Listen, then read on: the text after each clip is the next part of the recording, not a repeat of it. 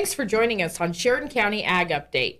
Today we have Walker Billings, who is the supervisor for the Sheridan County Weed and Pest, and Rachel Mueller, who is the vice chair of the Sheridan County Weed and Pest Board.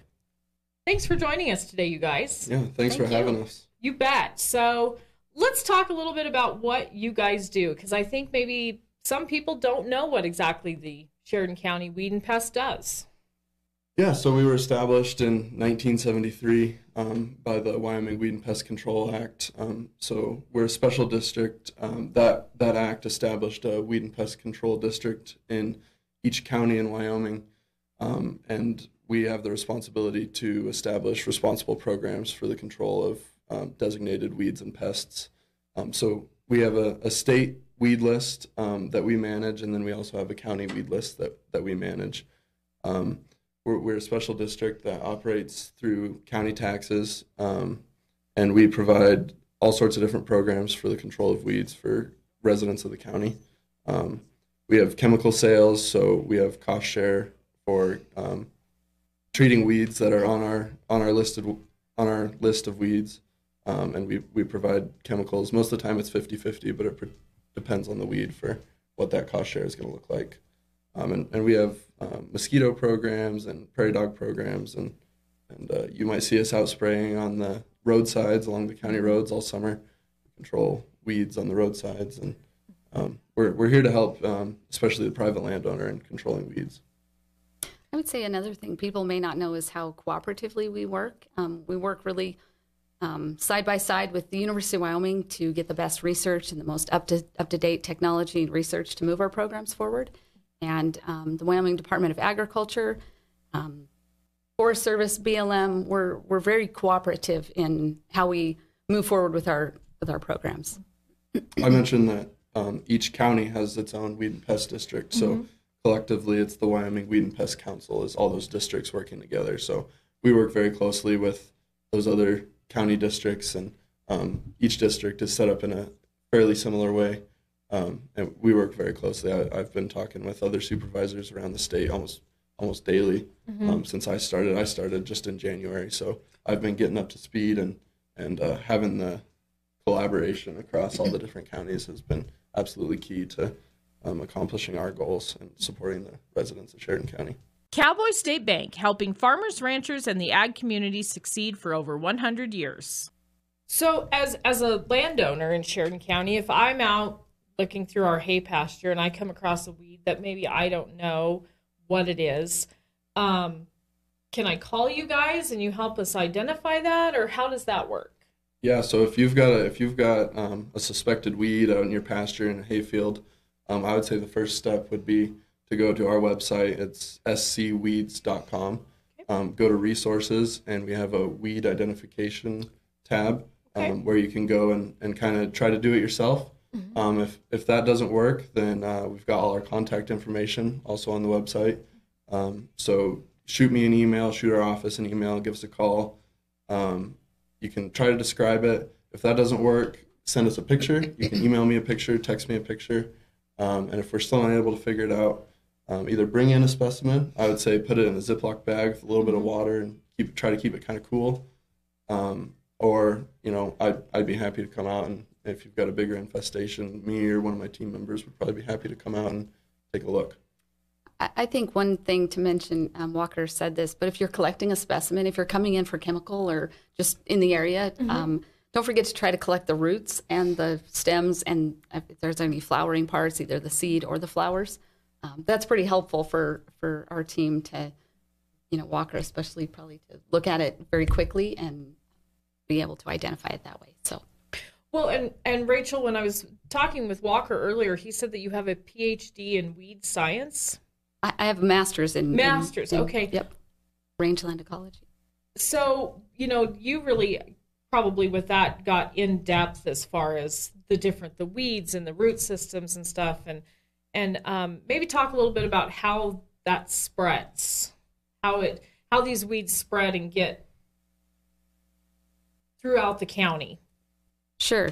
And Walker can talk quite a bit as well. Walker is, like I said, pretty well versed in his plant identification. I've been out of it for just a little while. I took a little break to raise 4 wily boys that I'm looking after, so left my position at the University of Wyoming. But yeah, I mean, plants can spread by their root systems with their seeds. A lot of our plants, our native species, are rhizomatous, so their root systems are what maintain their stability and their survival. But a lot of these annuals that are cropping up that probably we talk about more in our board meetings and walkers, certainly on the forefront and working really hard on these annual weeds that we're dealing with. They just spread by seed, but they're pretty good at it. So we're seeing a real uptick in ventonata and Medusa head and those types. So I don't know if we wanted to go into that depth or not. Well, what are some of our most common invasive weeds around here, or that you see the most of, that we need to be on top of as landowners and in the county, that we need to be looking for? Yeah, I would say one of the most prolific weeds that we have is probably leafy spurge. You see leafy spurge a lot in the eastern part of the county, and then we're kind of worried about maybe seeing it a little bit more in the western part of the county now. But as far as the most problematic weeds, I would say those invasive annual grasses that Rachel mentioned. So most people know the differentiation between an annual and a perennial plant. An annual reproduces each year. Most of our native species of grasses are perennial, so they send a lot of their resources down to their root system at the end of each growing season, so they can produce in the next growing season. And those are the desirable forage species that ranchers depend on to put weight on their livestock. But now, as we have these annual grasses moving in, they live fast, die young. They have a really short life cycle at the beginning of the year. Some of them, like cheatgrass, can actually be decent forage at the beginning of the year. But because they have that sped up life cycle, and their only goal really is to set seed so they can reproduce the next year, they don't provide much forage after that initial green up. And then some species also just aren't. We have like species like Medusa head, which you can kind of close your eyes and picture just from the name. Has some long, stiff structures at the top that kind of spread out like this. And those can be discouraging to animals who would be interested in grazing them. And then, some weeds like ventonata is kind of the big bad right now. It, accumulates silica, which is the building block of glass. So it can kind of tear up a digestive system too. Quality Kubota machinery and customer care from the heart. Proudly serving Sheridan and the surrounding area since 1996. Go online to heartlandkubota.com or stop by Heartland Kubota, 2450 Heartland Drive. It's grazed. So as far as most problematic species, those invasive annual grasses are kind of at the top of my mind. Leafy spurge, again, is very prolific in the county and can, of course, choke out all of our desirable forage species. And the list goes on. There are a lot of species on the list. Some are poisonous to livestock or humans, and some just outcompete the desirable species and reduce biodiversity, reduce forage value, can impact the bottom line of a producer, or they can just be undesirable to look at out in the field. Well, and as someone who has livestock, we really have to watch the cheatgrass once it heads out, because it gets stuck in a cow's jaw. She can get lump jaw from it that gets in their eyes. It helps spread the pink. I mean, there's a lot of things that we watch for because of it once it heads out, just from a livestock standpoint as well. So what about the pests? I mean, obviously, prairie dogs are at the top of my list, but what about some of the pest control that you guys help with as well?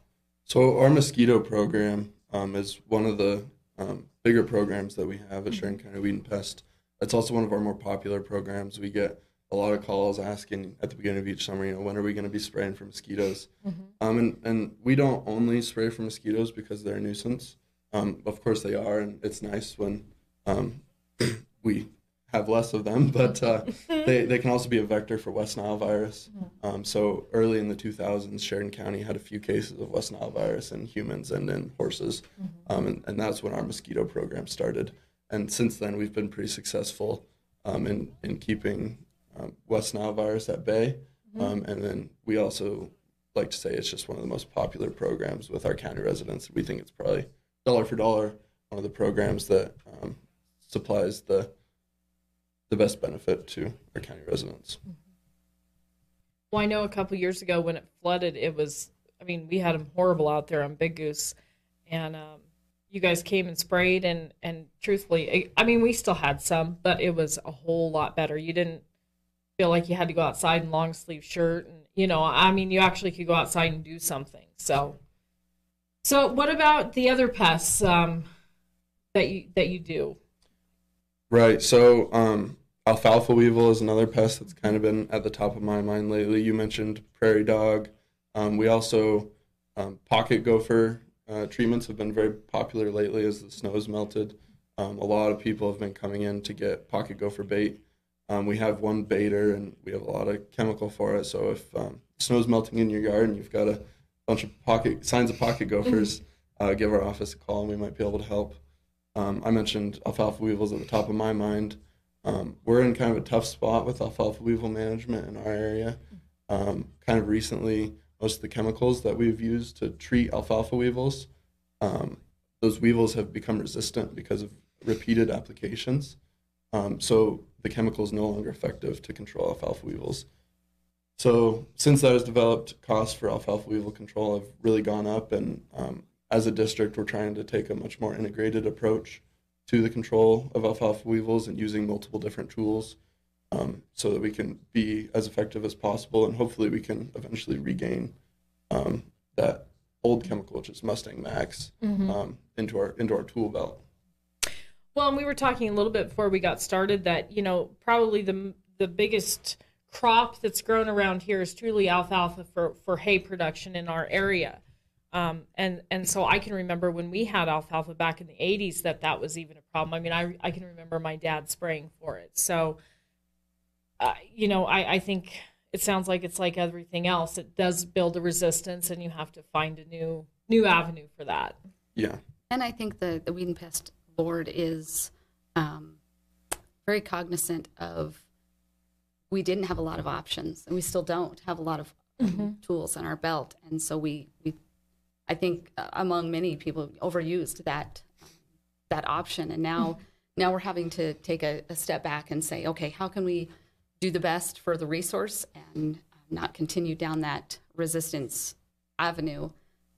So yeah, our board is currently just kind of taking a step back and deciding what's best for our community, and so we're doing some evaluation, and that's why the program has made some changes. Because you got to do the right thing.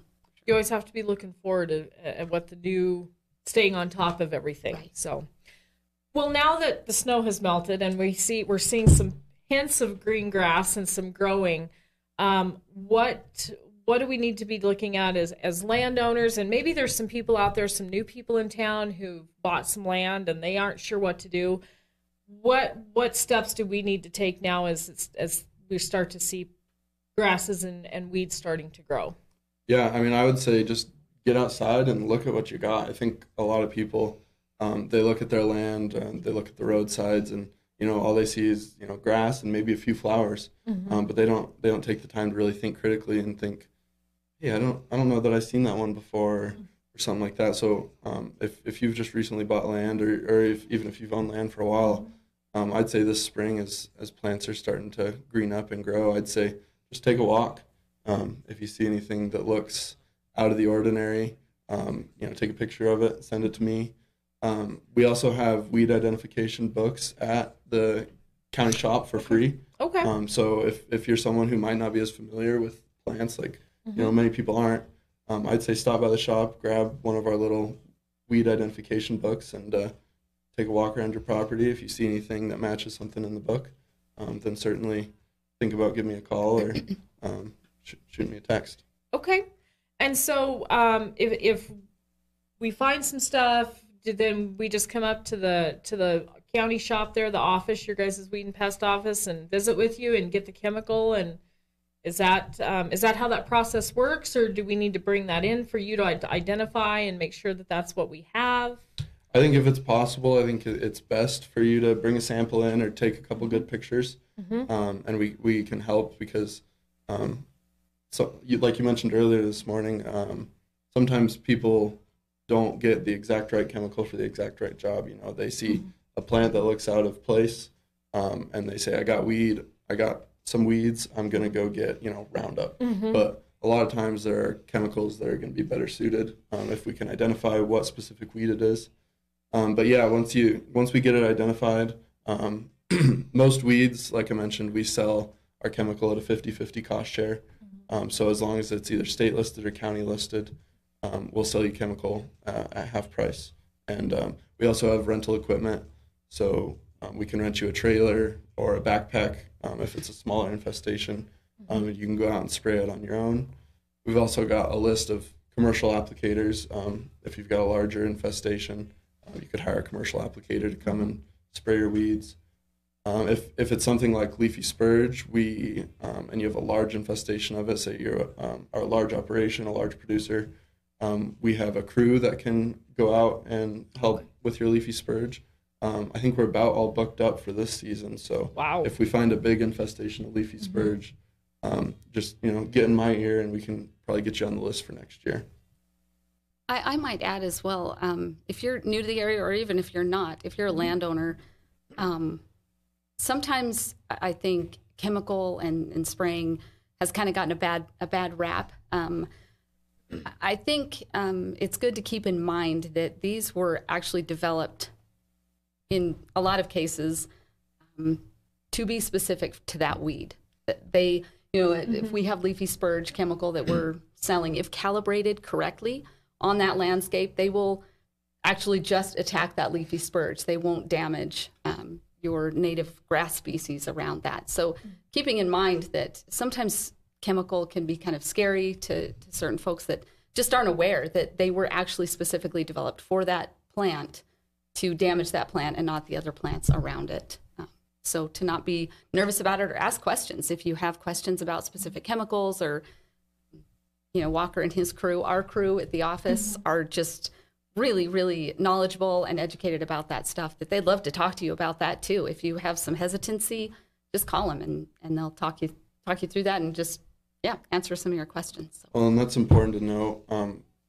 Of course, like most chemicals that are labeled for a specific product, for a specific weed are safe in most cases, but if there are some reasons why you still might not want to use chemicals, we always like to take an integrated approach to whatever weed we're trying to combat. So we have non-chemical treatments that we use all the time. We spend quite a bit of time in the summer doing leafy spurge beetle releases. So there are beetles from that are native to the same place where leafy spurge is native, and in its home range, they eat on the leafy spurge. They were properly vetted and brought to the U.S., and now we release them in a targeted way so that they can establish populations and eat leafy spurge, and the results are pretty impressive. 5 years after we do a few releases of leafy spurge beetles, leafy spurge is reduced to maybe 10% of what it once was. Wow. We also have a goat grazing program. Goats are great for grazing leafy spurge. They actually love the stuff, from what I hear, if you can get them on it. So we have a goat crew that goes around some areas and grazes leafy spurge. And then also, there's always mechanical methods. There are a lot of weeds that can be combated by brush hogging and mowing or even hand pulling in some situations. So there are more options than just chemicals. But if you have any questions about chemical treatment options or non-chemical treatment options, give the office a call. And that integrated approach really does make a huge difference in the amount that's decreased and the time that you see that weed decrease. If you can hit it using numerous avenues, you're getting more bang for your buck. I think that's... Making plans for building a new barn, shop, or commercial building? Don't do any planning without a call to Sheridan's premier post-frame building and homes builder, True Built Builders, online at truebuiltbuilders.com. Yeah, if possible, especially on something like leafy spurge, that's just a relentless weed. So... My dad's favorite punishment when you did something wrong in the summer was to hand you a shovel and tell you to go cut burdock or cockleburs, beggar's lice. Yeah, I might or might not have run a shovel a few summers for that. But yes, that was his favorite approach was, oh, well, here you go. That's cost effective. Yes, it was. And the lesson learned that I didn't do that again. Yeah. That's good discipline right there. Well, and Rachel, we had talked earlier and when we were waiting in Walker, and we kind of were joking. My dad, old school, was, well, maybe more is better, but that's not always the case. More is not always better. Yeah, correct calibration, and Walker can talk more to this, but really is key to not do damage. You're really not doing anything more by putting more, or it's just you're probably just causing more damage than good. Yeah, I think that's key. A lot of research has gone into exactly how these chemicals should be applied. And yeah, one side, not to damage your desirable species, but then also, you reach a point where more chemical isn't going to do you any more good, so you're really just throwing your money away. It's important to note that each chemical has a label from the EPA, and that label is the law, and it tells you exactly how it's to be applied. So if you're going to go out and apply a chemical this summer, I would encourage you to take the label from the jug of chemical that you're going to be using, give it a thorough reading. If you have any questions, give me a call. There are numbers to call for questions on the label, because the label is the law. You must follow the rates that are on the label, and that's important for environmental health, health of your land, and of course your own health too. So, and I think the end goal, right, is to just damage that target weed and give our good plants the opportunity to take in those resources that was once taking up, right? I mean, and you can just promote that healthy system with the good guys, the good grasses, the good forbs, whatever you have. That's the sustainable way to do it, right? I mean, it's not to spray it, although you're probably going to spray it year after year after year, but hopefully you get some of those good grasses that just come in and take over that area. That's the end goal. Well, and even if you do have to spray it year after year, hopefully it continues to decrease a smaller and smaller amount that you're doing, because they do have the opportunity, your native grasses, to fill that in. So absolutely. And I would encourage landowners and livestock producers and to just pay attention to your good grasses as well. And that's to manage them at an acceptable level, right? Not utilizing them to the point where they're being damaged. Then you're really just providing an opportunity for more weeds to come in. So pay attention when you're out walking, pay attention to what your grazers are doing, whether those are horses or cattle or goats, or kind of make sure you're making responsible choices as a landowner and a livestock producer as well.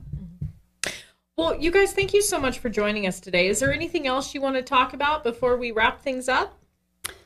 I would also like to just say we're going through a transition with our office. Many of you folks out there, and you guys probably knew Luke and Amber that were at the office before. They got a great opportunity to move on, but we've seen some transition with Walker and just hired a new assistant, and they're just doing a phenomenal job. We're really excited about the opportunities and the team, integrating them with the team that we have. Our office gal and some of the other folks that were already there, they have been instrumental in this transition. We just have a really good thing going, and I'm really excited about the opportunities. Walker's leadership has just been awesome so far. So I encourage people to get to know the folks at the Weed and Pest office and just pop down and see them. It's a great group, and if they have questions, they're always willing to answer. But we're really excited to where we're going and the opportunities that we have. So. And I would say if you're someone who's either new to the community or you've been in the community for a while and you haven't utilized Weed and Pest in the past, but something through this conversation piqued your interest, check out our website again. It's scweeds.com. On there, we have a pretty thorough list of all the things that we do. And if you have any questions about how we might be able to provide support to you, then again, our contact information is on there. Give us a call.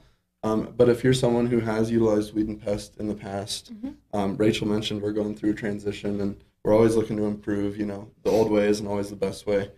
So if you've got ideas for things that you'd like to see Weed and Pest do better, then I would also encourage you to give us a call and get in touch with me. I'd love to bring out a thermos of coffee and chat with anyone in the county. So, but thanks for having us today. Yeah, well, great. Thank you guys so much for joining us. We really appreciate it. And thank you all for tuning in. And for more podcasts, news, and sports, check out SheridanMedia.com.